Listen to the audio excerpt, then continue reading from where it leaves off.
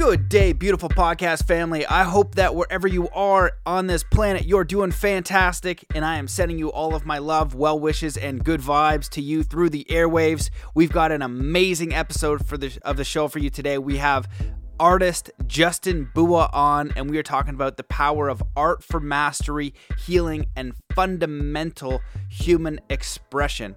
Justin is an absolutely phenomenal artist. He has one of the most popular prints of all time, selling 13 million worldwide, and this is a tremendous episode. We cover a lot of topics in this. We talk about the work of Van Gogh, how hip-hop influenced his art, the 5 elements of hip-hop, which I didn't know, art as the ultimate expression, the caveman paintings, history of art, Michelangelo, art therapy, dance therapy, drawing, and all the ways that you can use art to expand your mind, to expand your consciousness as a tool for self-mastery. We talk about exercises to get out of the mind, so out of the brain. So many people want to relax and kind of like let their subconscious take over or be in the present moment and let go of the inner critic. And Justin gives some amazing insights on how we can do that very easily through art. So this is a fantastic episode. I know you're going to enjoy it. If you like it, let Justin and I know. Check him out on Instagram. Justin Bua, I think, is his handle. If not, you'll find him for sure. But tag him and tag myself. Let us know what you like, what you where you're listening from. We love to hear from you. If you want to support the show, please share it. Leave a review in iTunes. Consider becoming a patron. Thank you so much to all my patrons and Jacqueline Clark, who became a patron, and also welcome to the Academy, Michael Brown.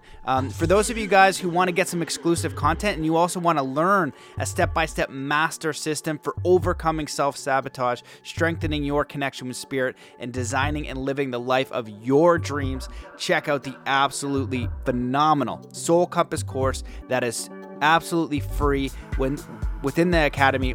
And there's also meditations, exclusive content from guests, and lots of amazing content in there. So would love to have you as an Academy member. Just go to mattbelair.com. You're going to find all the links over there that you need.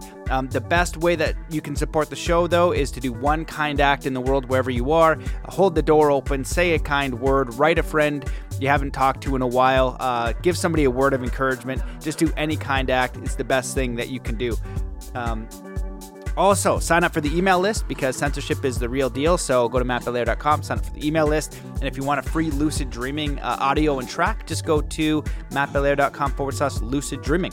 And for those of you guys who are really interested in leveling up, like you are committed to going to the next level in your life, you want to get crystal clear on your life path, your life purpose, you want to expand mentally, emotionally, financially, spiritually, in all those ways, and you want to work one-on-one with me, I am taking new clients. Go to mattbelair.com/coaching and would love to work with you or your organization on anything from spirituality to peak performance, mindset, and mental health. Would love to work with you. So just hit me up and let me know. So that's it. Let's get into today's episode. So let's come into a state of peace and coherence. Wherever you are in the world, just stop what you're doing. Take in a deep breath in through your nose. Hold that breath and let it out slowly, filling every cell, muscle, fiber, atom of your being with peace, joy, contentment, enthusiasm, inspiration, and ready to take on this amazing episode with Justin Bua. Hello and welcome to the Mastermind, Body, and Spirit Show. I'm your host, Matt Belair. Today's guest is an award-winning artist, author, speaker, and entrepreneur. He is internationally known for his best-selling collection of fine art posters, The DJ being one of the most popular prints of all time, to date selling 13 million worldwide. He has designed and illustrated myriad projects, from skateboards and CD covers to advertising campaigns. In 2012, he accepted an NAACP Image Award and a Telly Award for his art direction in Kareem Abdul-Jabbar's documentary film On the Shoulders of Giants. As a longtime vegetarian and health advocate, he created the Bua Bar, a raw organic chocolate bar, as well as his chocolate drink, Mix the Immortal Machine. He exhibits through the U.S. and internationally. He has taught figure drawing at the University of Southern California for 10 years, was the host and executive producer of the first ever TV show about street art. He was a member of the U.S. Stamp Committee, where he was part of bringing the world's first ever hip-hop and Bruce Lee stamp, among many others, to the world. Welcome to the show, Justin Bua. Thank you, my brother. Thank you. What's up, man? How are you? I'm good, man. That's a lot, huh? That's a concise version, man. It's amazing to meet you. We connected on Instagram, and I was like, hey, and you're like, I've been listening to the show, and I checked out your incredible art. And I said, well, just tell me about yourself. And I was like, oh my goodness. I was like, yes, definitely come on the show. It's a pleasure to connect, and that was just a brief bio, man. You've been in the game, you've a long time. You've been doing interesting things for a long time. So why don't you just tell us in your own words, like how you got to where you are today and doing the amazing art and all the other things that you're up to. Well, I got to shout out my wife for sequestering me for all those car rides and listening to your show. And that's how I was introduced to your world. So you've opened me up to a lot of possibilities through her in the vehicle, as the vehicle, to a new world. So, yeah, man, I mean, I've been painting since I was a kid. My mom was a painter. My grandfather was a graphic designer. He used to be an artist. He did all the letters for Felix the Cat and Prince Valiant. So he's like, right on. Letterer. Before graffiti writers, there was my grandfather. He was doing burners everywhere. But when I saw the world of New York City that I was born into, it was like a duality of the street art that was all around me and the classical art that my mom and grandfather had exposed me to. So it was the two worlds that I've seemed to be in between ever since I was a little kid. So, I mean, that was really the beginning of the efflorescence of my style. It was how can I take this classical dimension that exists in my reality and show the street kind of world in my work. And that's why I got into graffiti writing as a kid. And as I told you, I was a professional b-boy for many years. I was breakdancing around the world. And so taking those rhythms, I was really like, how do I take those rhythms and translate it into art? Because art is movement, art is gesture, art is the action of the pose. How do I take all of that and put it all together into one painting? And that's been really my journey ever since.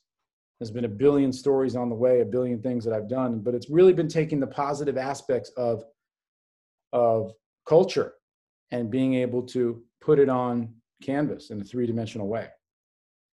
Wow, that's amazing, man. Well, what it makes me think of is the time that I may have eaten a little bit of mushrooms and went to the Van Gogh Museum.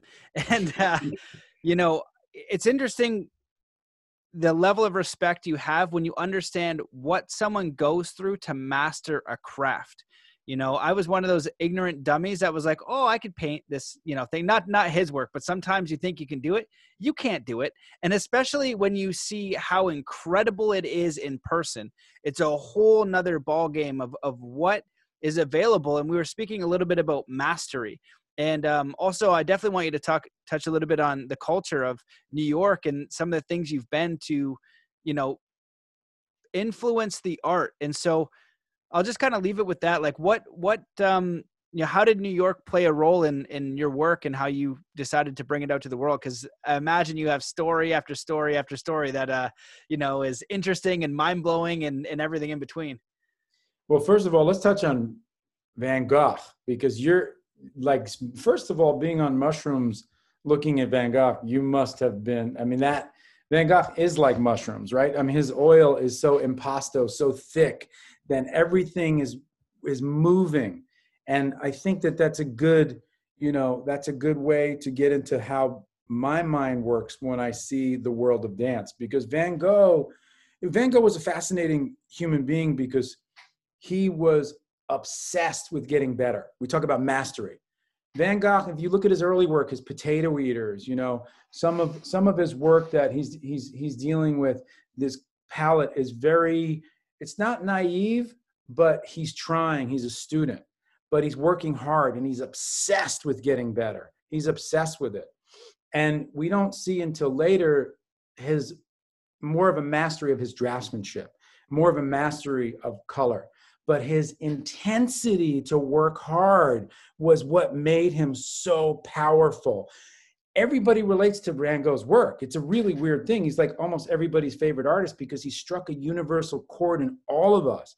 We look at Van Gogh, we're like, "Go, dude, I'm on this roller coaster ride. I'm in Starry Night with the undulating, explosive fireworks of the sky and the moving cypress trees," right? So I think when you use him as a reference of mastery, he's a really good example because he did die very young, but he mastered an emotional spirit in painting. And he did that through just an incredible obsession and sacrifice of his own life ultimately, right? And his lack of relationships with only Theo. But with me, you know, I was on a path of just living in the city. I was a latchkey kid growing up on the Upper West Side, what we like to call the Upper Best Side of New York City. It was a rough, crazy time where I had 2 SROs in my block, which are single room occupancies. I had 200 in my neighborhood. Reaganomics was dropping. The trickle down theory never trickled down. The poor only got poorer. There was homelessness, destitution, just absolute abject poverty. And I was living in a world where it felt like there was a hopelessness. It felt dangerous. It felt like a concrete jungle. You know, when Melly Mel says it's like a jungle sometimes, it makes you wonder how I keep from going under. You felt that. You felt like you were drowning in the concrete. There was only a sluice of sky that offered any kind of hope whatsoever. And at the same time, we were kids, so we didn't know any better. New York City was our playground. There was murders, there was crime. I mean, you know, you see stories now on HBO, movies, TV shows about the time that I lived in. The beginning, you know, those nascent moments of hip hop culture or the early corruptness of the police or just New York City in general. It was the wild, wild West, but it was the wild, crazy East. You know what I mean? And every day was just absolute chaos. So I had 2 SROs in my block, 200 in my neighborhood. And there was one thing that was full of light, and that was hip hop. Hip hop was an energetic movement of positivity that the kids, now check this out, man. This is the craziest thing ever. Hip hop was started by children. This is $1 trillion industry right now. This was a culture that was only kids. Graffiti writers, there's 5 elements of hip hop. DJing, MCing, b-boying, graph writing, and what did I say? DJing, MCing, b-boying, graph writing. 4 elements of hip hop, 4 pillars of hip hop. A lot of people consider beatboxing the 5th, but let's just say 4 elements of hip hop. All of them were children. They were kids. And they started this magnificent culture because they wanted to plug and channel into something that was really positive, something creative. And it was something that just happened organically. There were so many gangs. It was rife with just violence and crime. And eventually the kids just said, hey, we're not going to take this anymore, man. We're going to do something positive. So we started, instead of fighting, we started battle, you know? And instead of just marking territories, and if you marked over someone, you got killed, they started painting. They started what they call doing burners on the wall, doing throw-ups. You know, they started making music. They started singing and celebrating. It was a celebratory culture because we were coming out of such darkness. So I grew up in a lot of ways, a renaissance, which is a rebirth of culture. Much like the high Renaissance of Italy, that Michelangelo and Leonardo and Raphael and Titian and the Medici family was reigning over, and Pope Julius II. That was a Renaissance too, but we had our own street Renaissance. And that was this whole world around me. Man, that I can't even imagine those times, especially in the world we live in. It's pretty soft, and like where I grew up in Canada is pretty soft. Like I might get there's some hockey competition, but nothing like, you're fighting on the ice, but nothing like that. And what I like about what you're sharing is finding the opportunity. Like the culture in itself created a peaceful way, and obviously not everybody, but there was an opportunity for an interesting expression in what must have been something so dark. And I wish I could have two of my buddies come on to talk about hip hop culture, because these guys just know so much. And when I listen to old school hip hop, my friends, they just play me amazing music all the time. I don't really know crap about it. But I know that the old school hip hop had a message, and I'll listen to it. And now it seemed to be taken over, and they've lost the message. They've lost the soul. Like a lot of kids, if they listen to hip hop now, or a parent, they're going to say, this isn't a positive music. But back then it was an expression. And so from your perspective, how did hip hop influence you, and how can we get to the point where music and art can influence in a positive way and kind of rise to the top? You know how if you sign a contract and then they really push and promote something that might not have a great message, how do we help those who are coming up with a positive message, get it out there? Does that make sense? My phrase, what I'm getting at? I know it's kind of general. No. I know what you're saying. I think that it's a different world, because those were the days before there was the goal wasn't to make millions of dollars. The goal was to kind of speak from the heart, to get it out. So, when Melly Mel or Kaz or Kool Herc was spinning, you had messages of positivity or transformation, or a lot about the social injustices of what was going on. First, it was really like the New York City old school rap was really about the social inequalities and how bad it was. Broken glass everywhere. People run the street, people just don't care. Like that, you could get an image of what it was like just from one line. Now music is just more, how can we make some X amount of money from this record? You know what I mean? How can we get it into all the different channels and get all this different revenue? So it's a little bit different, but I think there's a lot of positive rappers today, J. Cole, just a lot of people who are really, Kendrick Lamar, putting it down to positive effect. I think it's become very much like, in a lot of ways, shallow. I mean, you could see it, the rise of a long-standing culture is 250 years. That is usually an empire.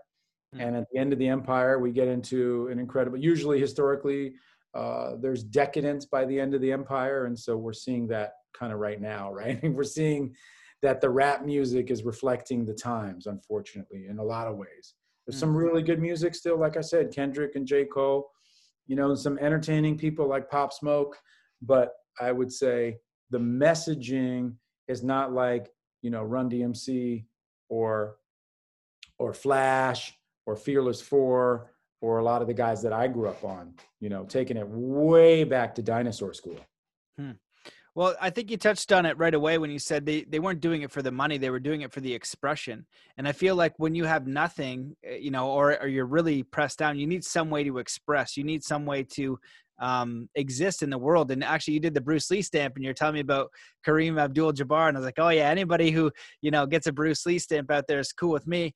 And one of the lessons he taught was just martial arts was about expressing. It's one form, and art can be an avenue and a form for mastery. And that's what I try to talk about in Zen Athlete for sports. That's one avenue, but you can do it through art, and when you're talking about your work, and how do you pronounce Van Gogh? Is it Van Gogh? Is that proper? I mean, it's people say Van Gogh, but a lot of people also say Van Gogh. But that's like, do you say Renoir or do you say Renoir? You say Monet or Monet? Well, I'm not fancy enough, but I'll take the proper pronunciation anyway. Well, one of the interesting ones is going to Egypt, and the Egyptian god Thoth. Some people say Thoth, but apparently the Egyptians tell me it's Tahat. And so I never really hear that. So it's good to know.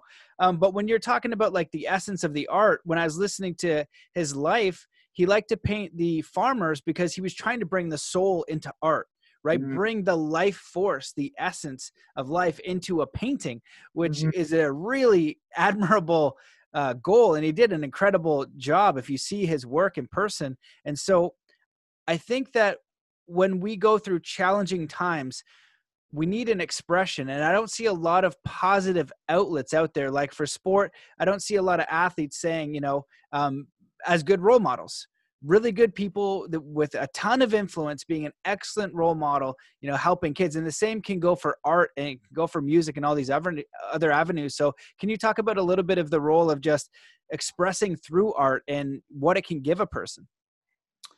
I think that I always say that art is the ultimate expression because it's the first way we communicate with the universe. Like think about it. I mean, think about the cave paintings.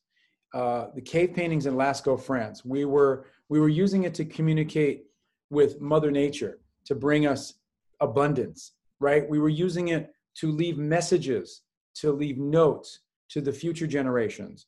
We were using it to communicate to the gods, to the heavens, to the universe. It was a spiritual communication. And the artist was always considered a person, much like the shaman of the group, much like the leader of the group, the spiritual leader. So we've lost our way in a lot of ways, but I think that we've lost our ways because art has been sublimated by shallow materialistic endeavors. There's much more of an importance placed upon Kim Kardashian these days than Michelangelo, unfortunately. You see what I'm saying? And so Michelangelo was the hand of God. You could say whatever you want, but this was a man who was 81 years old saying, I'm just beginning to learn how to draw. I mean, that's just mind-boggling. So I think artists are able to, when you're a little kid too, there's a purity of the language, right? Before kids are talking, they're communicating with marks, they're communicating with messaging, and a lot of therapists who are art therapists work with kids who have trauma, who can't speak, who are not able to be articulate, and brain out very elaborate traumatic events, but they're able to draw it out with ease. So I think that drawing is an amazing way of communicating to positive effect and communicating truth. I think that's the thing that we see most in art. I always say that my art is more me than I am myself. So like, we always put on a false face, or we put on a show, or you put on I'm going to be this way with this person. I'm going to act this way with that person over there. Oh, but with those dudes, I'm going to have to act like, what's up, bro? How you doing, man? You know what I mean? We do it. And then when my homeboys, I'm like, yo, what's up, B? How you doing, son? When my kid, I'm like, hi, how are you? We have these different faces that we wear, but we don't necessarily, I don't have it when I'm drawing, because I feel like my drawing is the freaking truth. That's the realness. That's the rawness. And that's why I think drawing is super important, because everybody can do it, even though everybody thinks they can't. They always say, oh, I can't even draw a stick figure. That's not true. Everybody could draw. Everybody should draw, because art is a very healthy, incredible way to just get things out. People talk about, oh, let's work out. Let's eat better. Let's exercise. Let's meditate. Let's do yoga. But no one's saying, let's draw. Let's paint. Because that is a healing modality unto itself. And it's a very overlooked one because, like I said, it goes back to popularity. Back in the days when Peter Paul Rubens unveiled a painting, he was like, boom. And everyone was like, oh my God. Oh my God. It was like breathtaking, mind-boggling. It was a movie. But now you watch a movie. You know what I mean? It's different. You go see a show, or, you used to watch a movie, used to see a show. Now you see it in your home theater. You know what I'm saying? But it's a different experience. We need like instantaneous, and we need instantaneous interaction and too much stimulation. And if you could just dial it back and look at a painting, you can have that times a million. because it's a much more deeper, profound experience just to sit in front of one painting and let it become, let you become it, or you just kind of go on its journey.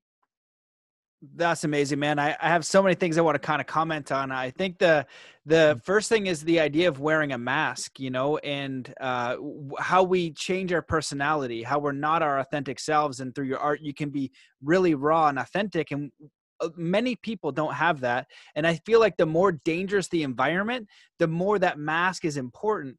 But I think that at the end of the day, if we can learn to be authentic, it's going to be a much better human experience.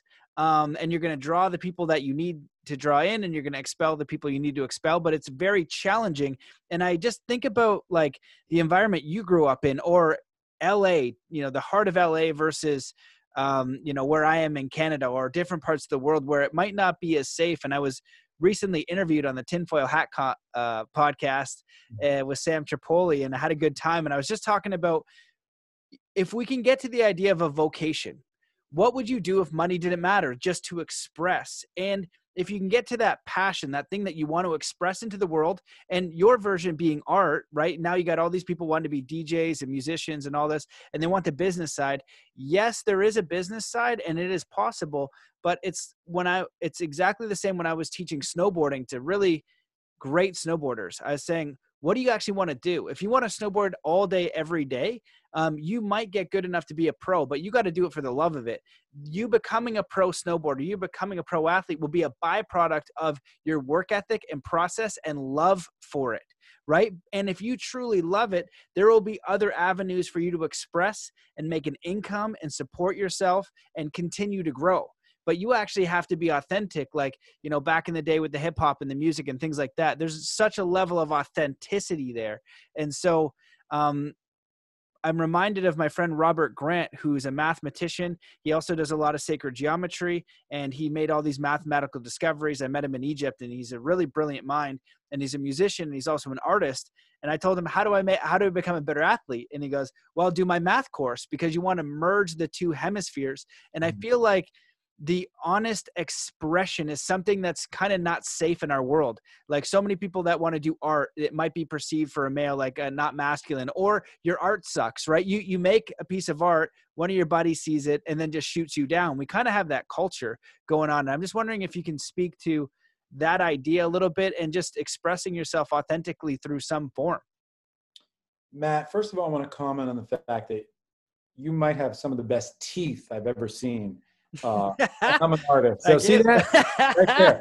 Did you have braces, or you just have really incredible teeth? I was so lucky with my teeth, man. They just, this is the teeth, nothing, but I did chip a tooth in Whistler snowboarding, doing a backflip once, and I didn't fix it for like 8 months or something. I couldn't afford it, and I just had this thing in there. So, but I eventually got it fixed, so they're good now. I appreciate it. You got good teeth, and I'm saying that as an artist. Okay, so that's even more of a compliment. Okay, so you touched on a million things. Going back to the mask thing, I agree with you, and it's interesting too. I'm trying to get to a couple of points here, but the mask thing is really interesting because as an artist, expression is everything, right? When I'm doing a portrait, it's all about, the mouth has such an amazing character, and when people wear masks, it's bizarre. But I noticed the other day when I was shopping at Trader Joe's, 2 people recognized me and I recognized them with the mask on, which is crazy because it shows you how powerful connection is through just the eyes. I was like, dude, Greg, what's going on? And he had a mask and I had a mask, and it was really weird. So I thought that was just bizarre. But, Shakespeare said, false face doth hide what the false heart doth know. I really try to get as much sunshine and no mask situation. And as you know, I'm in a different situation than you because we're in LA. So it's a lot more masky, and a lot. Well, and I also, that's relevant, and I'm glad you perceived it that way, because that's an interesting take. But I also mean like the masks that we wear when we go into situations, like the ego mask. But that's also relevant though, because I didn't think about it, but I'm noticing people look down a lot more. Like, it's like they're almost guilted. It's like shamed. I choose most of the time not to wear a mask, and people get upset at that. But you know, in the States, you would get like stoned, right? And you would get, it's more intense. But It's again, if someone's near me, very, I'll respect their space, and you know, I'll wear a mask. But sometimes I won't, because you know, I believe in terrain theory, and I believe in other different things, and do a lot of research for a living. But um, that's a whole other thing. But I mean, like, culturally, how do we get to the expression of just being our authentic selves, like in every form, like also the art, but in our daily lives? Because it's like you have to remove a shield, right? It's like you have to be authentic. Like, if you're a person who wants to do your first piece of art, so many people that I coach and speak to, they're so afraid of not being good at it. They're so Mhm. afraid of failing the first time. They're so afraid of what other people see. And same with music, same with authentic music, poetry, writing, any kind of art form. So many people are so resistant because of what other people might receive. And so maybe you can just speak a little bit on that, on like the idea of people just heckling your work and sucking at it, and taking the crap from other people, because it's hard, especially if you've done it authentically and you made a piece that is an honest expression, and someone craps all over it. That's a hard thing to take. And you know, I think you growing up in New York have a tougher skin, and a lot of people don't. So I don't know, it might be true, it might not be. I don't know. I mean, I think I have a tougher skin, but I could be sensitive too. And, you know, I grew up with my mom, and my mom was very encouraging. You know, I'll tell you, I barely got into an art high school, you know, the movie Fame. I got into the movie Fame in New York City, into the school Fame that was portrayed on the TV in the movies.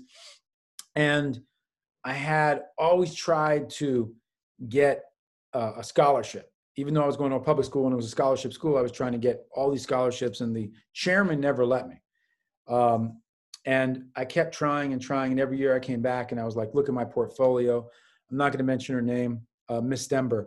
And then she eventually, I said, look, you know, you're allowing all these kids, Matthew and Magdalene and Tristan, all these people to enter these scholarships, and you won't allow me to enter one of them. She said, well, your work is too street and it's too irreverent. I was like, okay, well, kept coming back. And so finally I entered the Mark Rothko Scholarship for the most outstanding artist in the 5 boroughs in New York, and I won. And of course, she was cheesing it up with me at the award ceremony and like just pretending. So there was barely any teachers who thought I was good. Anybody, because what I was doing was so different. It was so out of the box. But my mother was a constant cheerleader of my work. Everything I did, she thought was great. And then later on, as I became a real artist, everything I did, my mom hated. It was like, it was like completely like, oh, that's terrible. What are you kidding? You know, that's ridiculous. I'm a Puerto Rican Italian Jew, and my mom's Jewish. And so she was like, this is terrible. I don't even like it. I'd be like, what do you mean you don't like it? It's just, I don't know, something about it I don't like. So I'm used to criticism. Graffiti, street art is, we talked about this at the beginning before we got on the air. It's a battleground. You know, you're supposed to support each other with art, but when you're kids, you're vicious. And we were vicious. And so there was a lot of criticism all the time. And it was competitive. And then when I went to college at Art Center College of Design in Pasadena, it was highly competitive. And it was brutal. And I was not nice. And I was not humbled at all. And I call it FU energy. And that's what fueled me, because I was angry. I was a New York City angry kid who had a rough life, and I was broken. And so I didn't care about stepping on somebody if I was going to be able to beat them. And that was my whole energy for a long time before I realized there's no such thing as you're good, I'm good, they're better, you're worse. It's all subjective. But when I was going down the path of learning thousands and thousands and thousands of hours, drawing the figure, painting from life, drawing from life, doing my own stuff, I was brutal. And I was just completely a savage. I was a savage. you know? And I understood the savagery because as a break dancer, you're trying to completely take somebody apart and destroy them with dance. You know, I mean, you're dancing, it's not a fighting thing, but it's still, you're trying to do everything you can to better your, you know, to say that I'm just so much better than you. And it's weird how much better I am than you. And everything you do is derivative of me. And you're actually corny and you're ugly and you're soft and you're just, oh my God. Like, you know, when you're battling, you're just, even when the other guy's going, you're going, you know, you're waving your hands, you're saying biter. I understand it so much more now. I never, yeah. You know, they're waving their hands like, oh my God, you're so terrible, bro. You know, but meanwhile, you're looking at them going, damn, I hope I perform on my next round because they're doing great. In your mind, the truth is hidden from the fear or that mask again, going back to the mask because you're wearing the mask of battle. This is your war right now. And I always took that energy, that New York City war mentality into my painting. It's such a weird thing, right? Because it's this individual sport, essentially. I'm just doing my own thing. But I'm looking at someone going, you know, and they would be looking at me going, like I wasn't good. And as I got older, I went to this figure drawing class at this famous artist figure drawing class, Glenn Vilppu. And there was these young kids there, and they were young, you know, there's young kids from Korea, and these kids are good, dude. Like, they're amazing. Their draftsmanship was a level. And I could just see the kid looked over to me, and he just kind of shook his head like, And I was like, oh, yeah, I already know what that's about. You know, I know what you're trying to do. You're trying to psych me out to make me sweat, to feel uncomfortable, to draw in front of you. But I actually know that I'm better than you. It's and a I'm 10-year-old Korean kid. Yeah. And then I looked at him and I went, man, that's really good. And he was like, oh, yeah? And I go, yeah, man, you're good. You know, where do you go? He goes, oh, I go to Art Center. I was like, oh, I graduated from there. He was like, oh, cool, man. Yeah, you're pretty good too. You know what I mean? It was like when you just cut out the BS. You just cut out all the bull because you know he's just trying to play me. And it's a game of psychology. So as you get older, you don't care. And that to me is the difference between an abundant mindset, trying to help everybody, encourage everybody, make sure everybody grows and flourishes, give everybody opportunities, as opposed to a scarcity mindset, which is what I always had in New York City because it was like, there's only so much food to eat, you know? So that food's going to be mine. You know, it's a dog eat dog world in New York City. And I took that messed up mind, you know, space into my reality. Because that's how all my friends were, man. All my friends were like that.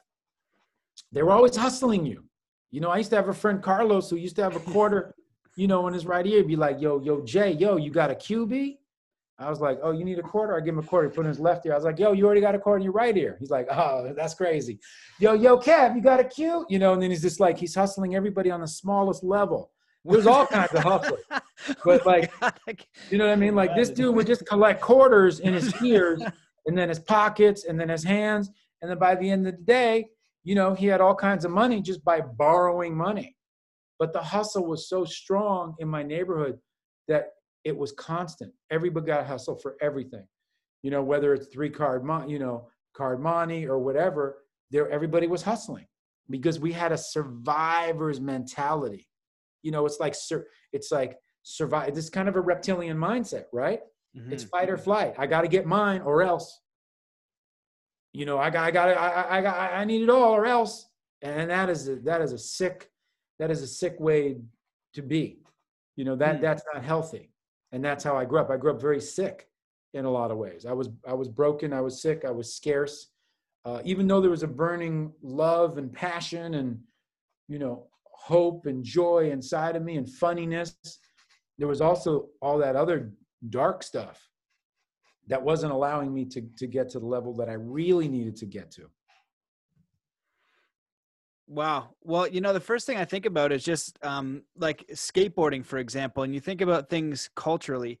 Skateboarding seems to be one of those things that it's not competitive. It might be different now for the kids because there's street league and all this kind of stuff, but culturally, everybody seemed very supportive of each other. You'd see the best guy there, you know, be so supportive of the guy trying to land his first ollie. Like that culture for me has been one of the most supportive cultures. And I think about you describing yours, and the guy hustling a quarter is so brilliant. But it also comes from like an environment that you're in where you are literally, like you said, scarcity, trying to survive. It's a whole different thing.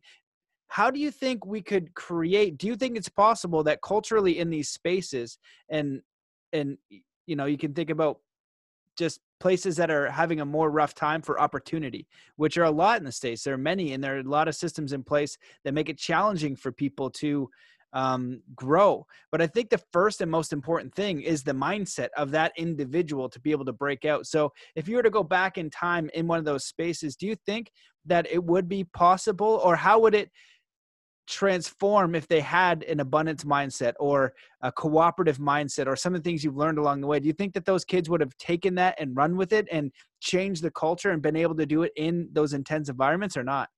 Absolutely. Because, you know, I tell everybody this all the time, Matt. Half of my friends are dead, and the other half of my friends are incredibly successful.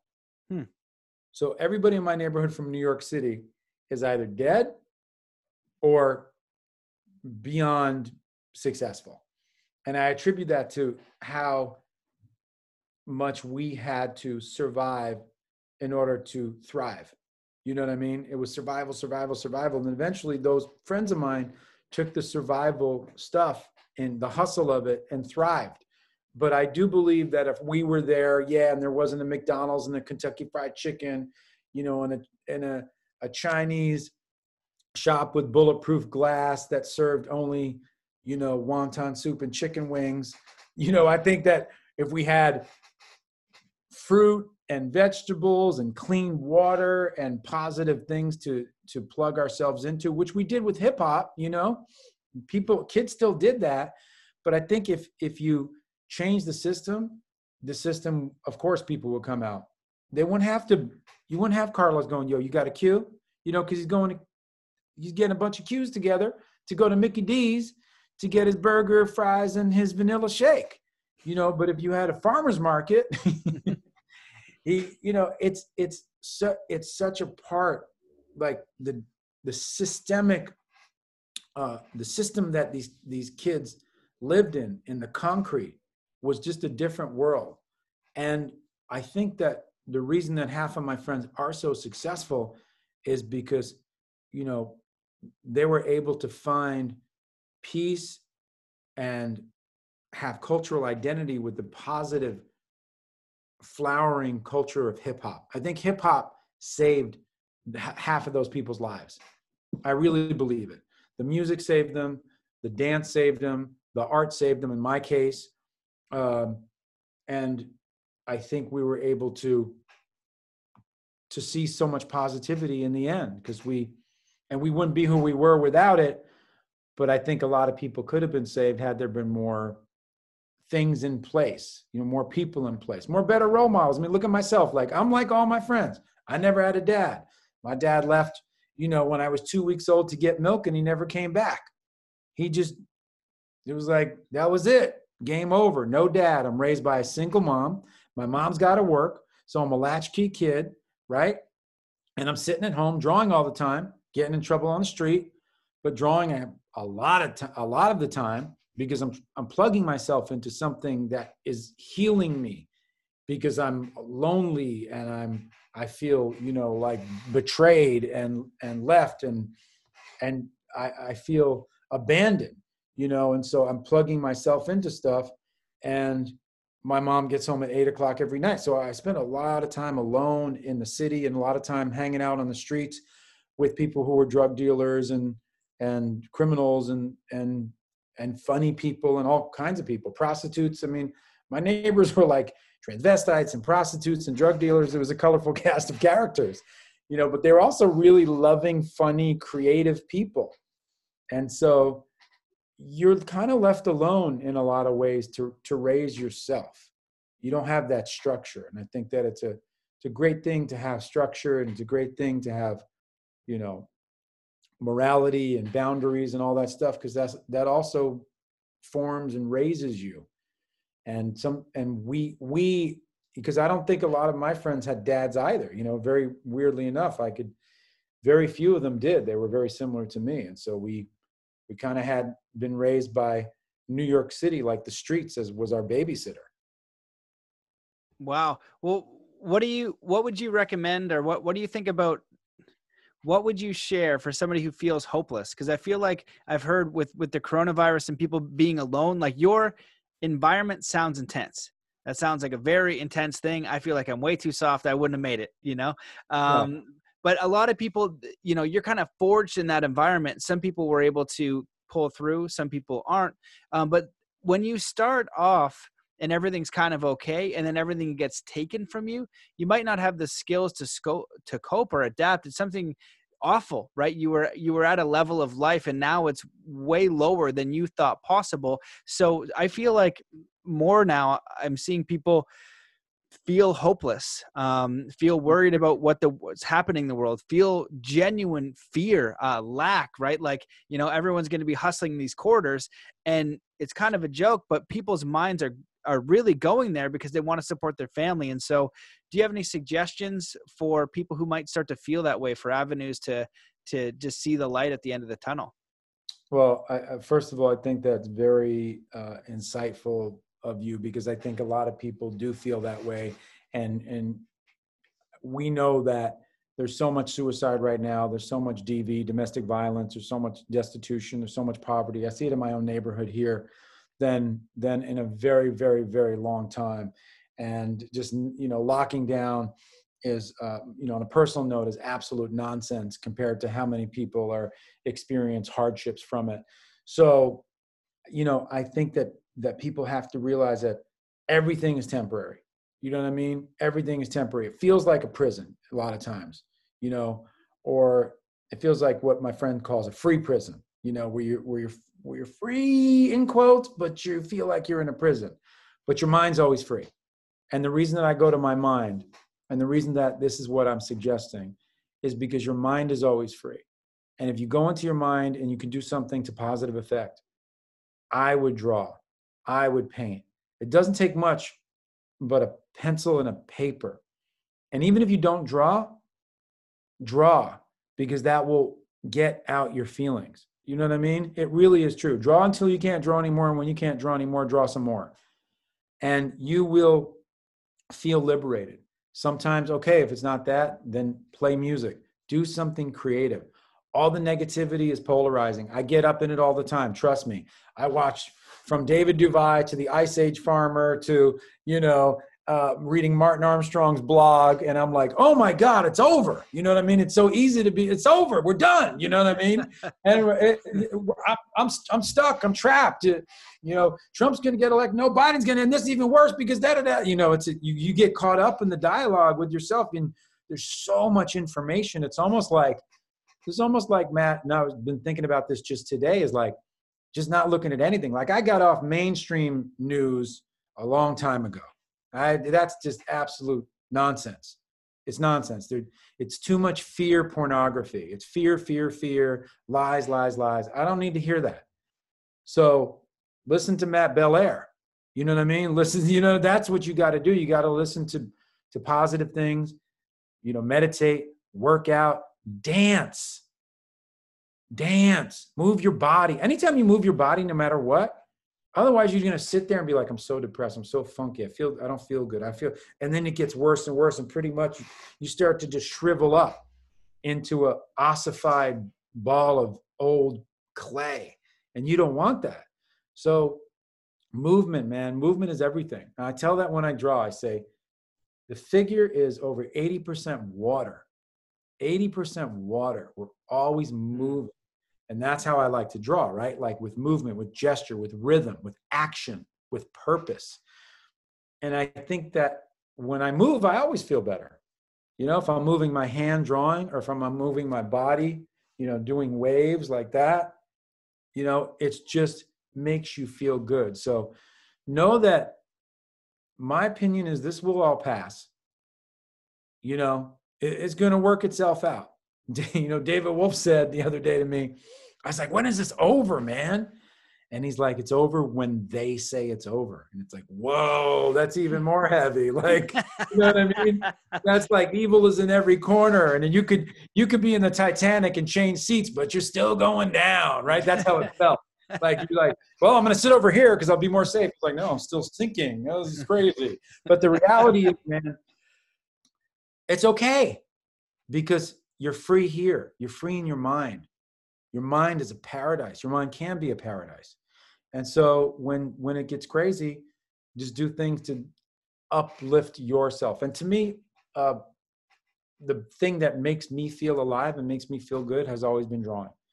Whatever pain I had in my personal life, whatever pain I had with my mom and all her crazy boyfriends and all the craziness in New York City and all the violence, I think I could find peace in my art. And I feel like we all have something that we could find peace in. That's very beautifully said.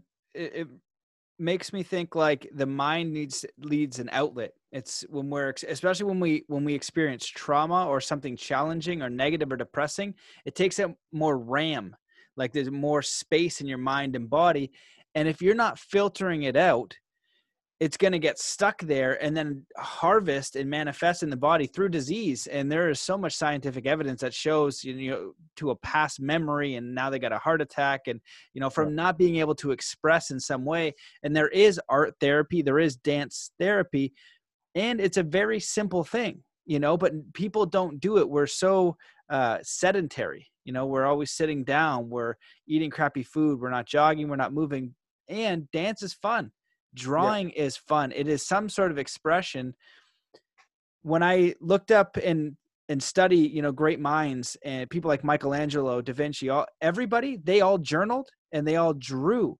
And when you're talking about drawing and just continuing to draw, it's something that Robert Grant told me about, but also it reminded me, like, I've never really heard someone talk about it as adamantly, and it kind of clicked that journaling is fundamental. I tell all my clients to journal. I tell everybody to journal because you got to get it out. You got to filter what's going on. You got to be able to see it. It's the first, I think you might've said something similar, but it's the first way that you take the etheric into physical form, drawing or journaling or words. Yeah, otherwise it's stuck in your mind. And so whatever you're dealing with, even if you're drawing a tree, you're connecting with or interfacing with God. One of my friends, shout out Daniel, he said that. He's like, how are you interfacing with God? And God is in nature. It's in the observable environment, but it's your stillness and observation of it, of connecting with it. And even drawing is one of those expressions.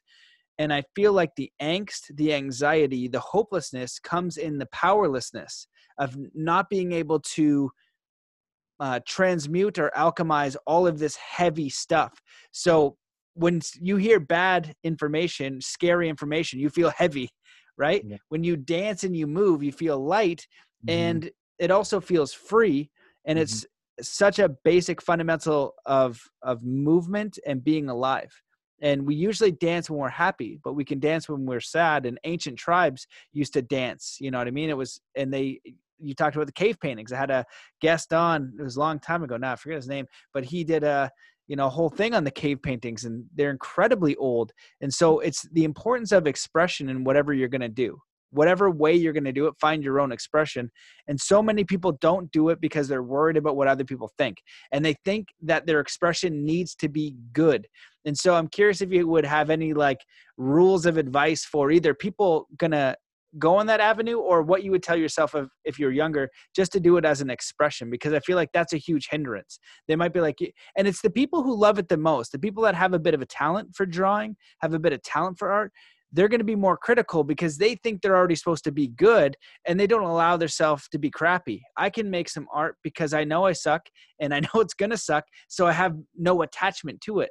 And so I'm just wondering if you could speak on that a little bit. Yeah.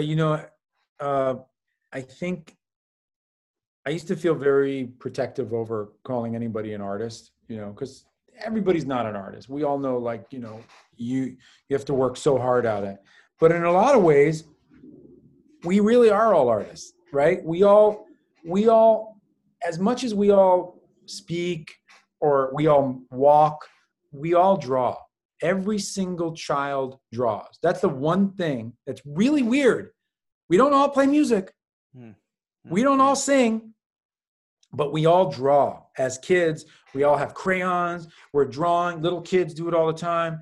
And it's whether they take it on. At some point, someone goes, oh, that's really good. You should keep doing that. Or they go,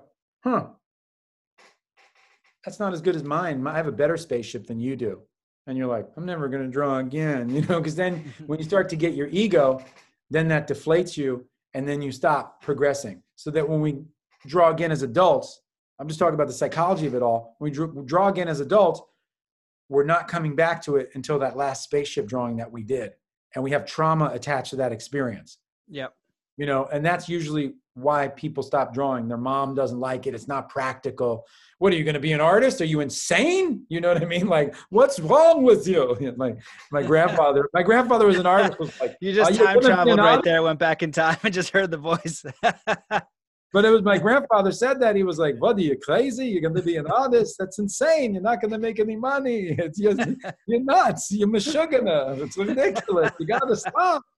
I do it. I know. He really was. He didn't want me to be an artist because he knew how much pain he had suffered as an artist. My mom was hawking art in front of the Metropolitan Museum, and she was like, oh, it's going to be rough, so you have to do it because it's one of those things that you have to do because you have to do it. In other words, it's inside of you, even though you don't know it's there. No matter what anybody said, no matter what your grandfather said, what your high school counselor said, what your friend said that your spaceship sucked, you still have to do it. And one of the things I do, Matt, and I did this early on in my career, is I draw with my other hand. It's because as we draw as kids, we create habits. The head looks like a circle, the eyes are two dots, the nose is a C curve, upward C curve, the mouth is a straight line, whatever. And we have these iconic symbols of drawing. It's called symbolic drawing. As we start to understand that we're really drawing with our right hemisphere of our brain, we start to draw observationally. And we start to not draw symbolically, but start to see. We start to see things and feel things and experience things as artists. That's a different path of our brain. That's when we start to really love it because we're living in the right hemisphere. The right hemisphere doesn't have a sense of time, doesn't critique ourselves. You're thinking outside the box, outside of the box because you're thinking on the right hemisphere of your brain. And you're drawing with a sense of free association and love. So you're in a dimension of love automatically. So if you can't connect to that side, then you don't want to do it. Then you're reminded. So if you're a right-handed person, draw with your left hand and you'll connect with that side because it slows you down. Your synapses fire at a slower speed and you're actually really looking and seeing. So if you're, Matt, are you right or left-handed? Right-handed. Okay, so when you draw with your left hand, take your other hand up and draw your hand or draw an apple or draw your face in the mirror. You'll see how slow you draw, but you're going to get truth in all of that. It's going to be a really weird reckoning of truth. So the suggestion is if you're right-handed, draw with your left hand. If you're left-handed, you can even draw with your right hand. It's just about connecting with the right hemisphere of your brain. I have a bunch of exercises I do to turn on the right hemisphere. Boom, right away. You're out of the linear, verbal, critical, self-hating side, and you're into the timeless, free, loving side, which is where you are when you're in a deep spiritual drawing session. So it's a spiritual connection with God when you're drawing at the highest level. You could see it and you could feel it when you see a Rembrandt painting. You could see it and you could feel it when you see a Diego Velázquez painting. You could see it and feel it and smell it when you're in the Sistine Chapel breathing in the fresco of Michelangelo's, or touching a Rodin, a beautiful Rodin sculpture. They're in a different place of spirituality when they're connecting to the universe like that.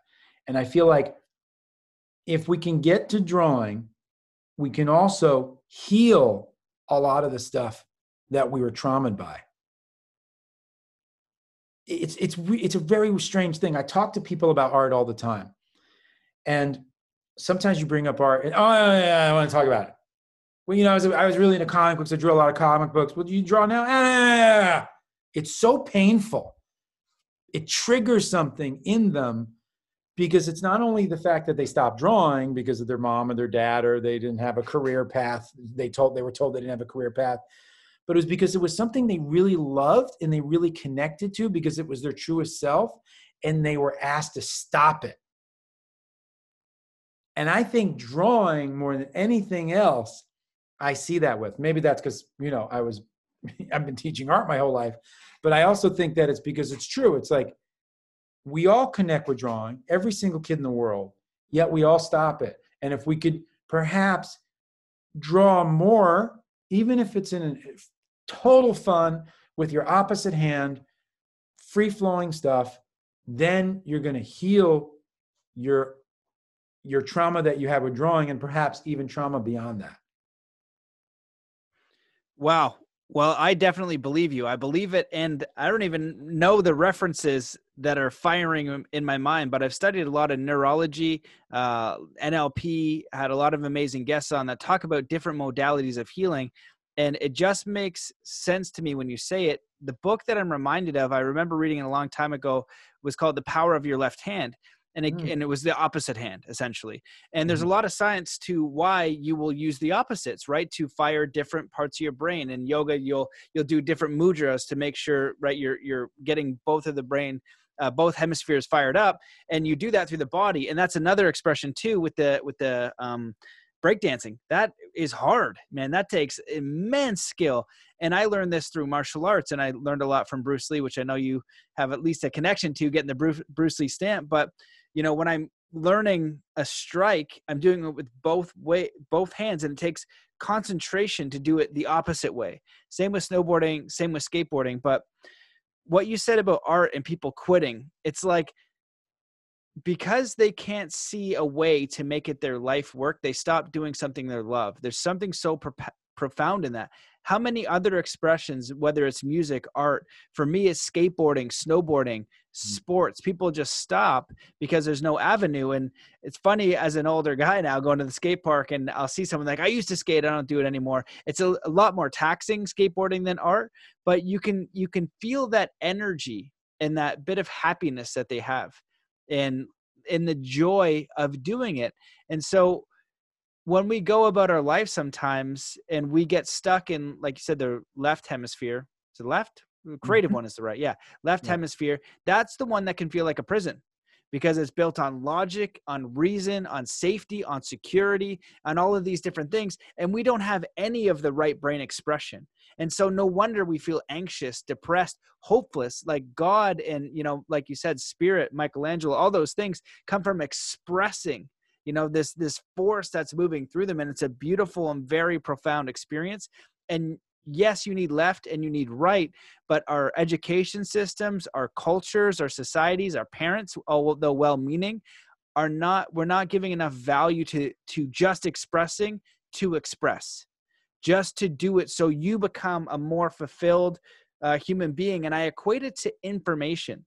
The more balanced you are through your practices, the more information that you can receive. The body needs to be able to receive the information. And if you're only in logical, linear thinking all the time, which is usually a little bit of stress, you're not open to receiving more info. And so when you're in flow state, or however that works for you, you're really like expressing in combination with spirit or your highest self. And I'm wondering if you can talk a little bit about what you said to shut off the critical mind, because that's a huge one for people.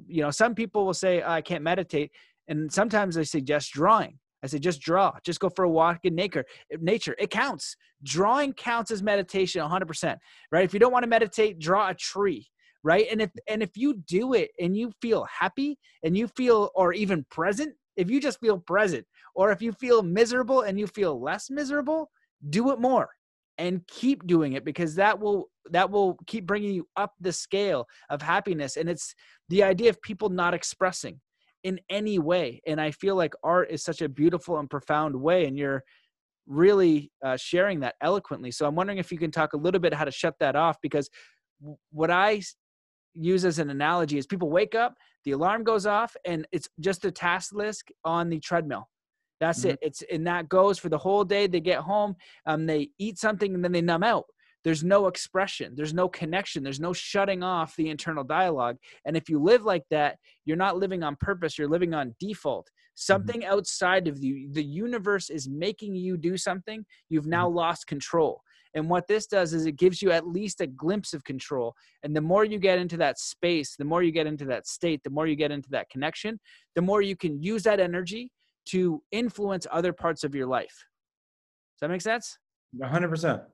Or you could just do ayahuasca and you don't need any of it. I'm kidding. Yeah, you can do both. Yeah. So I think you touched upon things that I'm really into. So I'm really into truth serum. So the way to have truth serum with drawing, because when you draw symbolically, you're not telling the truth. You're projecting from what's already been learned in your mind, right? Even artists that are really good, I see it sometimes. They draw from what they see in their mind and not what they're really seeing. In other words, and even if you tell them they follow the finger, you point them in the right direction, they're looking at your finger. It's like, no, don't look at my finger. Look at the road map, bro. I'm taking you on the road. Stop the finger watching. We're going on this journey. So to go on the journey, Matt, there's tricks. There's what I call, there's hacks. So the hacks are draw upside down. Okay, so if I'm copying, this painting of Tupac I did, whatever, instead of copying it like this, I'm going to turn it upside down. And here's why. Because your brain is not familiar with the fact that it's a head. Because if you do it right side up, you're going, okay, it's a head, and here's your nose, and here's your eyes, and pretty much you projected your own thing. And a lot of times you'll be like, that doesn't look anything like Tupac. That looks like maybe even me, or you drew it and it looks like you. But if you draw it upside down, you're drawing shapes. You're just drawing what is, not what you think it is. You're drawing what is. That's why I always say that aliens would be better artists than us, because they don't have a preconceived idea of what things should look like. It's just control. Your brain is controlling you as much as the outside world. The system is controlling you. Your own brain and your own bad habits are controlling you. Drawing is a series of bad habits that must be broken. Drawing is a series of bad habits that must be broken. So drawing upside down will break that. Opposite hand drawing will break that. So if you're a righty, draw with your left hand, because invariably your brain is going to slow down and you want to feel the form. Now, I draw constructively, which means I construct things. So like tubes, spheres, rectangles, triangles, that's construction. Michelangelo was a constructivist. George Bridgman was a constructivist. Leonardo was a constructivist.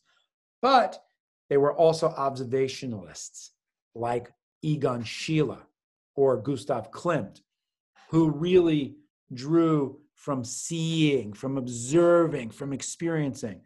Michelangelo's drawing from every way because he's Michelangelo, okay? He's the Michael Jordan. It's funny, right? Everyone Michael Jordan of basketball, Michelangelo, Michael Jackson, they're all great, right? So I think that there's no right way to draw. My teacher used to say, there are no rules, just tools. People think there's rules, and you have to investigate it into yourself, right? And I was reading a Forbes article the other day, and it was saying, don't do your own research, trust science, da-da-da-da. And I was just like, no, that's ridiculous. You're not going to trust science. All great artists, a lot of great inventors come from different fields of experience. Just because you're not a master of science doesn't mean that you have to trust science. You have to investigate it for yourself. They're saying, don't even investigate it. Don't even investigate anything. Don't look into it. Of course you don't want us to look into it. But I'll say the same thing with drawing, man. You need to look into it for yourself. Does this work for you? Does upside down drawing for you work for you? Does left-handed drawing for you? You know what Norman Rockwell, one of the greatest painters, if not the greatest American painter of all time, used to do? He would get in such bad habits with painting, he would take a brick and draw with the brick because it was so uncomfortable. He would take a brick and put it in paint and then paint with the brick because it made his brain see things in a different way. It was awkward and heavy. And like, how do I do that? It was uncomfortable. You got to get into the uncomfortableness of it. And so upside down drawing, drawing with your opposite hand, and then blind contour drawing or just blind drawing. In other words, I'm sitting here with Matt Belair with the nice teeth and the crystal clear eyes because I know this dude's healthy right here, right? And I'm drawing him and I'm not looking at my pad. I'm not looking at my pad. I have to trust myself when I'm not looking at my pad, man. And I'm just looking at Matt Belair. Boom, top of the head, cranial mass, and that's how I do it. And then I come back and I usually, even if it's not perfect or great, there's a lot of truth in it. As opposed to, okay, well, Matt Belair's got a round head and he's got a cranial mass that looks like this, and his tear ducts line up with the tip of the wings of his nose and the corner of his mouth with his pupils, and the ears where the brow ridge are, and the bottom of the nose, the bottom of the ears. That's all measurements. That's all Matt. That's great, but it's not Matt Belair. It's the projection of what somebody thinks or what the math is for a head, which there's a value there.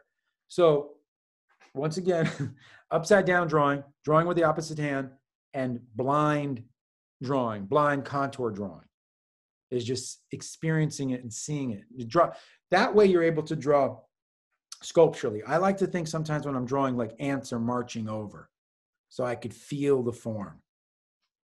And I feel like that there's something sculptural about that. So those three things are some hacks to be able to hack into your own brain of bad habits and stop it. That's the chatter you're talking about. That's this. And the chatter, unfortunately, sometimes is you can't do it. You're not good enough. What are you doing? Why are you even drawing? You haven't drawn since you were like 12. You were the best guy at, comic books. You did the best spaceships, but now you're just terrible. You're disgusting. I hate you. Makes you think like that. Because drawing is like this deep part of your soul. And so you got to put all that to rest by breaking those habits, by hacking into the system that you've created for yourself. And those are really good drawing hacks. All of that's amazing. Hacking into the system that you created for yourself.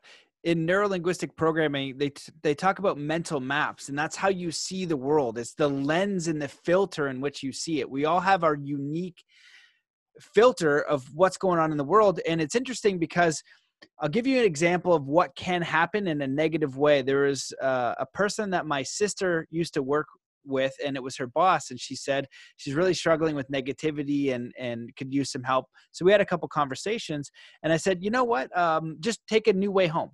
Just start driving a new way home. This is a suggestion that I got from my Native American teacher, and he said just always take a new way home. And she goes, it's funny you say that. I moved a year ago, and I drive out of my way to drive the old way home to work and home, even if there's traffic. And what you're talking about is it's basically the neurology becomes so set that you can't see any other option. It's your brain has decided this is how you see the world. And that's what happens with trauma. Trauma creates neurology that's so strong. It's the energy that binds the neurology. So if you go about your day and you kind of stub your toe on a rock, it's not going to hurt. But if you I don't know, somehow horribly break your foot at like 4 years old on a rock, you might all of a sudden hate rocks for so long because of that one experience. Or hold on 1 second. I got a fire alarm going off. I got every time we throw on the the dryer, the fire alarm goes out. Hold on one second. I'm gonna pause the recording, and we're back in the game. Cool. That's all. That's all together. So yeah. So the neurology of how you just change what you look at. And Bruce Lee talked about this in martial arts. And these are things that I took for granted through martial arts, and you learned through music, through art, and through dance. All the same principles. And if you look at people who go and run a pattern, sometimes they do a job for a year and they don't like it. Then it goes to 2 years. Then it goes to a whole lifetime. They don't ever have the pause button to get out of their map. You know, if you were to implant your brain in the way you see the world, I would see it in a whole new way. And what you're suggesting through these practices, and martial arts is a practice. Art is a practice. The way that we express or connect with ourselves and the world is a practice. And it's fundamental and necessary in whatever way you want to do it, but you have to do it. You have to pick an avenue of expression. And what you're sharing is so transformational. If somebody's experiencing deep depression, deep anxiety, and you say, okay, cool.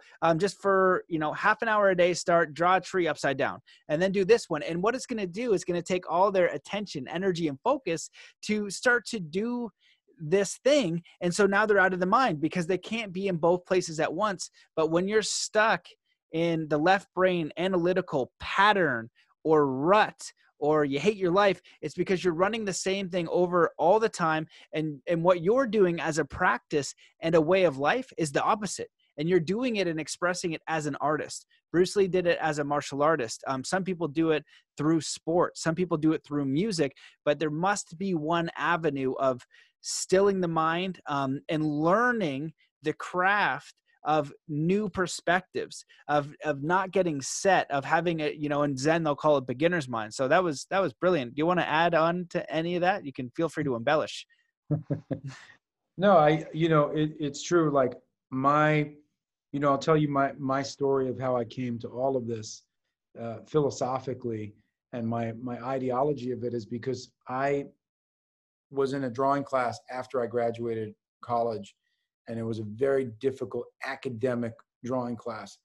And I had this Filipino Irish little dude with long white hair just looking over my shoulder. And I was like, what's this dude looking at? And he was like, oh, you draw pretty good. And I was in the ego mind state all the time. I was like, you're damn right I do, son. You know what I mean? He was like, why don't you come over and watch me draw? And I was like, all right, old man, I'm going to watch you draw. So he started to draw, and I was like, yo, it just made me realize how small I was, how unimportant my drawing was, and how unrealized it was. It was true. Like, his drawing was so real and so truthful. I knew it right away, because I'm as ego as I was, I'm not stupid. And I'm going to call it as it is. And I looked at him, and his name is Gregory Weir-Kitan. And I looked at Gregory's work, and I said, well, what do I need to do? Because I'm just like, I went from feeling like the greatest artist, draftsman in the world, like Michelangelo, to like Michelangelico, you know what I mean? Or to D'Angelo, the singer. I was just like, I can't, I'm terrible. And so he said, I want you to stop drawing with your right hand. I said, what? He goes, you're making a lot of bad decisions. You have bad habits. You do the same thing over and over again. I said, okay. So I took it real. I stopped drawing with my right hand for 7 years. I started drawing only with my left hand. And I started realizing, for me, I was much more truthful with my left hand than my right hand. I was much more real with my left hand than my right hand. I was much more honest with my left hand than my right hand. And then as time went on, I started to draw with both hands. And now I oftentimes draw with both hands at the same time. I draw with both hands at the same time because one hand could track distance and shape, and then the other one will be drawing where that is. So now I draw with two hands at once, or my left hand or my right hand. I feel more comfortable now with my left. I paint primarily with my right, and sometimes when I'm in a difficult place and I need to break something that I feel is bad, like a habit that I know I'm already going to make, I just switch it and draw with my left, paint with my left.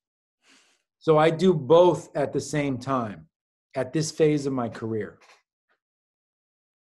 Wow, that's amazing.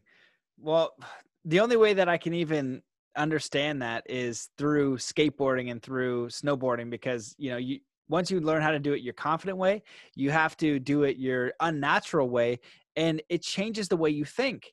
And I feel like that's the goal, is to change the way you think, change the way you express, and do it as honestly as possible, and find an avenue that suits you, that makes you want to show up, get better, learn. Because as a high level artist, and studying Michelangelo and people like that, you understand that you can never truly master it and never be done.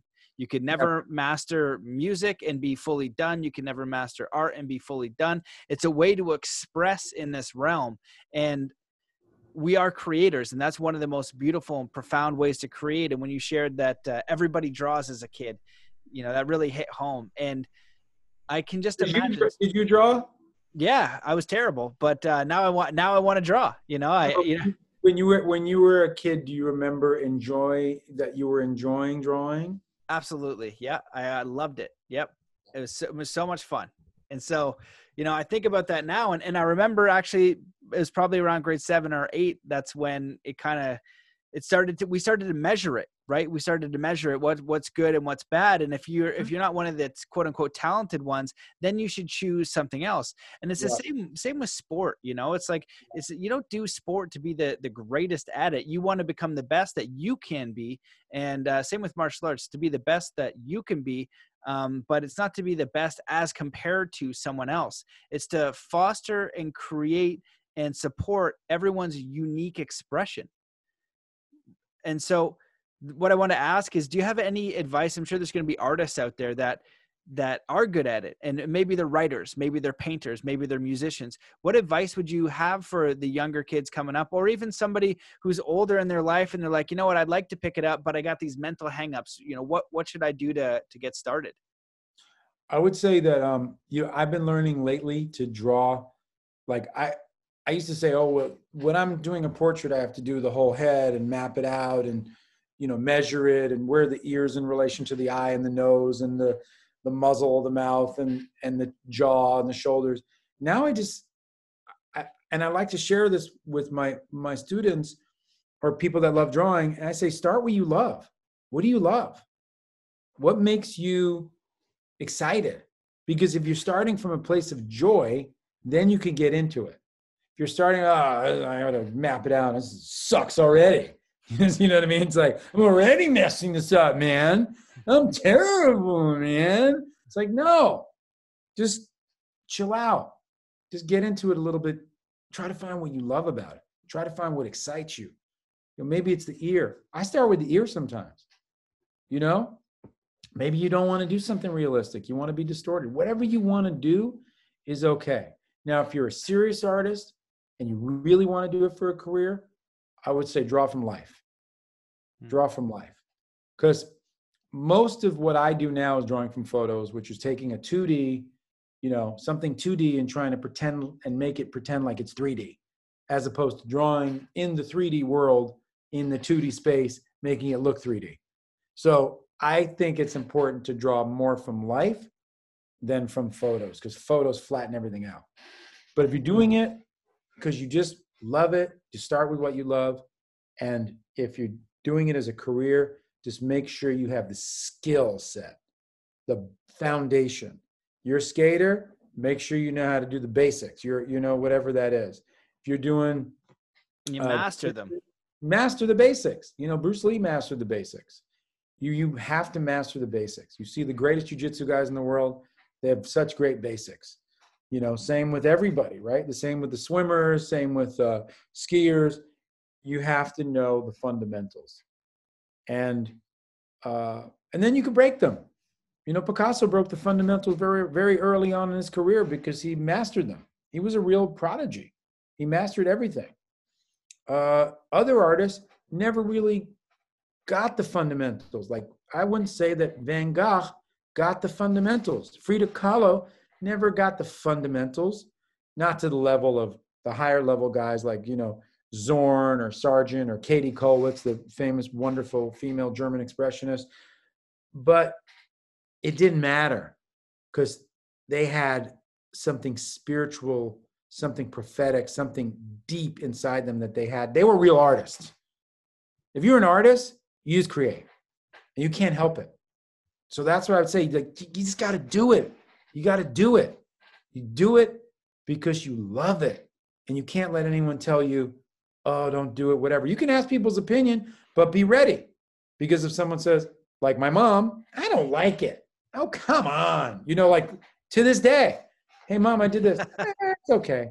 Sometimes she gives me an incredible call, but you got to be ready for that or don't ask. Because ultimately it's all about you. You know, do you ask everybody, how was my meditation? No. How was that, guy? No, you're not asking anybody. You got to think about it like that. Drawing is a meditation. You don't need anybody's opinion on your How was my own, guys? Pretty good. Thanks, Bob. Appreciate that, bro. No, you know, you're just meditating because you're doing it for you, and you're drawing because you're doing it for you. If you want to be an artist in the world, sure, you can ask people. So there's a balance between people like my mom who goes, and people like, you know, who are blowing you up to tell you, oh, you're the greatest, you're better than Michelangelo. Like, just keep it in the middle. Keep it humble, keep it real. Drawing keeps you humble. Drawing keeps you humble. Just like martial arts. When you're doing martial arts, you're doing jujitsu, you know where you are. You know you're a blue belt and you're fighting a brown belt. You feel like you're a blue belt. Like in a real fight, you would kill me. I get it. It's very humbling. You know, and art it can, you know, in terms of skill set, it could be that way too. So it is a very, very, very, very profoundly deep, heavy craft, but it should be something that we all practice. I don't need to be the world's greatest meditator in the world. You know, I don't need to be live my life like Troy Casey every day doing Qigong and meditation. I'm just Bua. I like to do it because I feel a little better, but I don't need to share it with anybody. And that's how I do it. And that's how I feel about drawing. Everybody should draw. Everyone doesn't have to be a master, but everybody should do it. It is essential for the mind. I love it, man. I agree. And the way that you put it is going to definitely make me get an art book. And I remember when I traveled, I would do a little bit of art here and there. And I remember sucking so hard, made me want to stop.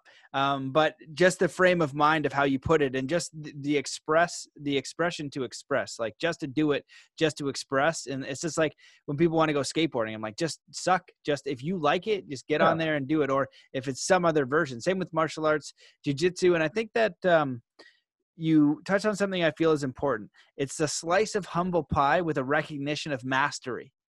You know, those masters, they earned it. And masters almost always, probably not every time, but almost always are really humble because they know there's infinite potential and they've only tapped into a little bit of it. And they know that that potential exists in you if you apply the work ethic, if you go through the process, and you're going to get better if you are cooperative in the process. Right? We don't need to be, it is a scarcity mindset. It is a much lower level of consciousness to be competing with everyone. But you can compete in a way that is mutually beneficial, not in a crab in a bucket way. But if you're going to do jujitsu or you're going to do art and you're going to do a competition, you can say, you know what? This was amazing how you did this. How did you do that? And you're like, oh, I'm trying to work on this avenue. And you both learn something from each other. And you get smarter. Same with jiu-jitsu is awesome. I like it because you have to be humble or they're not going to train you because you could break their arm. You can't have that in the gym. And so when somebody keeps getting you with something and you're just like, how do you keep doing that? And you're like, well, you keep doing this, and they tell you. And so there's a recognition of mastery, but also the humility to know that there's more. And so many are walking around with this puffed chest and these facades, not willing to make mistakes, not willing to not be the best. And I feel like that's an important distinction, is to be where you are in the process, find something that you really enjoy to do, and find a community, right? Whether it's an art community, jiu-jitsu community, any community that's supportive, any community that wants to better each other and find a way that you enjoy expressing. Man, this has been amazing. I knew this was going to be good. You share perspectives, I feel like, from the artist's mind that people are going to really understand and resonate with.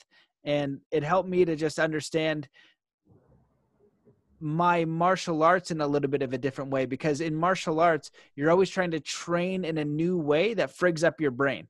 That's really the point. Like I train in weird spots like this winter, running out, barefoot, in the middle of the street. People don't know what I'm doing, but I'm always trying to do something that is different so that I'm out of the rut, that I can see things in a new angle from a new perspective. And I know that if I apply drawing or some sort of art form like that, it's going to translate into other areas of my life. You'll be able to problem solve better. It always translates. This kind of practice always translates into skill into other areas of your life. So is there anything that you wish that I had asked or that you want to talk about before we close it up? No, man, I think you asked all the pertinent questions. I just think that I just can't stress, just really, like you said, you want to shake it up. It's Norman Rockwell dipping into paint with a brick. You want to, and that's kind of like that. That's me. Like, what can I do to scramble it up? You see the UFC fighter GSP, who's also Canadian from Montreal, and you see him doing, he's doing gymnastics, and he's doing the rings, and he's flipping, and he's swimming. He's not doing any combative fighting stuff, but he's scrambling his brain. You see the greatest athletes in the world doing those things because they know that other modalities are going to lend themselves a greater skill set when it comes time to the actual performance of your own thing. It always does. Expands your brain. And I think the more you do to positive effect, the less just sitting around just watching TV and eating Captain Crunch and Kentucky Fried Chicken, and the more green food and like clean water, meditation, yoga, painting, drawing you do, the more you're going to connect on a deeper level with who you really are and what you really want to say. My work is really a lot about the spiritual ascension of hip hop and all of those narratives in the culture. And that's what I like to talk about and to paint and to get into the pathos and emotional realm of the mind of my sitter, the mind of my subject. That's what interests me. Growing up in New York City and delving into all the minds and learning that, and now seeing a way to get there in a different way, because now I'm drawing these people with my left hand, that alone, then I'm drawing these people with two hands. So that adds a whole other layer and texture to everything, because you're right. You're never going to get great enough. That's why Michelangelo said, I'm just beginning to learn how to draw when he was 81, because you're dealing with so many different things. You can get great at color, but then there's value. And you get great at value, then there's tonality. You get great at, tonality, then there's, edges. You get great at edges, then there's composition. Get great at composition, then there's stylization. Get great at stylization, then all of a sudden you're coming upon medium. I got to get better at oils. I got to get better at acrylic. How about gouache? How about tempera? It just never ends. It never ends. And there's someone always better than you. There's always somebody right there better than you. I got this guy over here. I got a friend who could draw anything he wants. He could draw exploding submarine in the Atlantic Ocean with a pool of fish, of Dorados, out of his head in 20 minutes. Damn, that take me a week. I got a guy over here who I sit and do a figure drawing with, and his just looks better than mine. There's all these different people, and everyone's going to have something that they're better at than you. So you have to suck that up. You're not going to be the best. There's no such thing as the best. Guess what? Michelangelo's not even the best. Rembrandt is. No, I'm kidding. I don't know who, but the point is, like, it never ends. You know what I mean? You can't compare the highest level people, but there's always so much to learn. And I realized the bottom line to all of this, Matt, is I'm just a student. I'm just a student. I'm just learning. The more I draw, the more I realize I'm a student. And I learn from students, and I learn from people online, and I learn from people who are making mistakes, and I learn from people who are breaking rules, and I learn from disruptors, and I learn from, all avenues, people who are monster masterful draftsmen, and people who are, having a podcast, and that comes into my art. So you just got to be open-minded and know that like you said, it never ends. The journey never ends, and that you're just a student.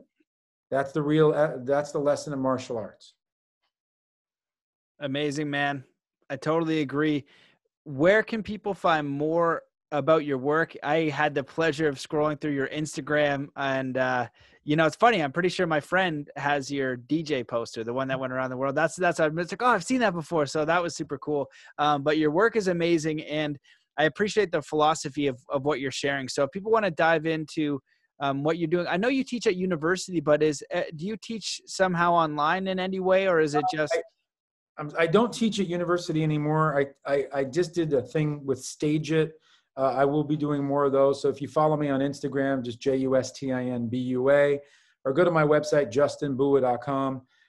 You could find all the info there. But I just did Stage It for the first time. It was fun because I get to teach online, and I love teaching and I love drawing. So it's kind of a great combo. I just talk and draw. I mean, and making money from that. That's not the worst ever, but most of the time I'm just, doing commissions, doing paintings, doing commercial work, coming out with a series of sculptures very soon.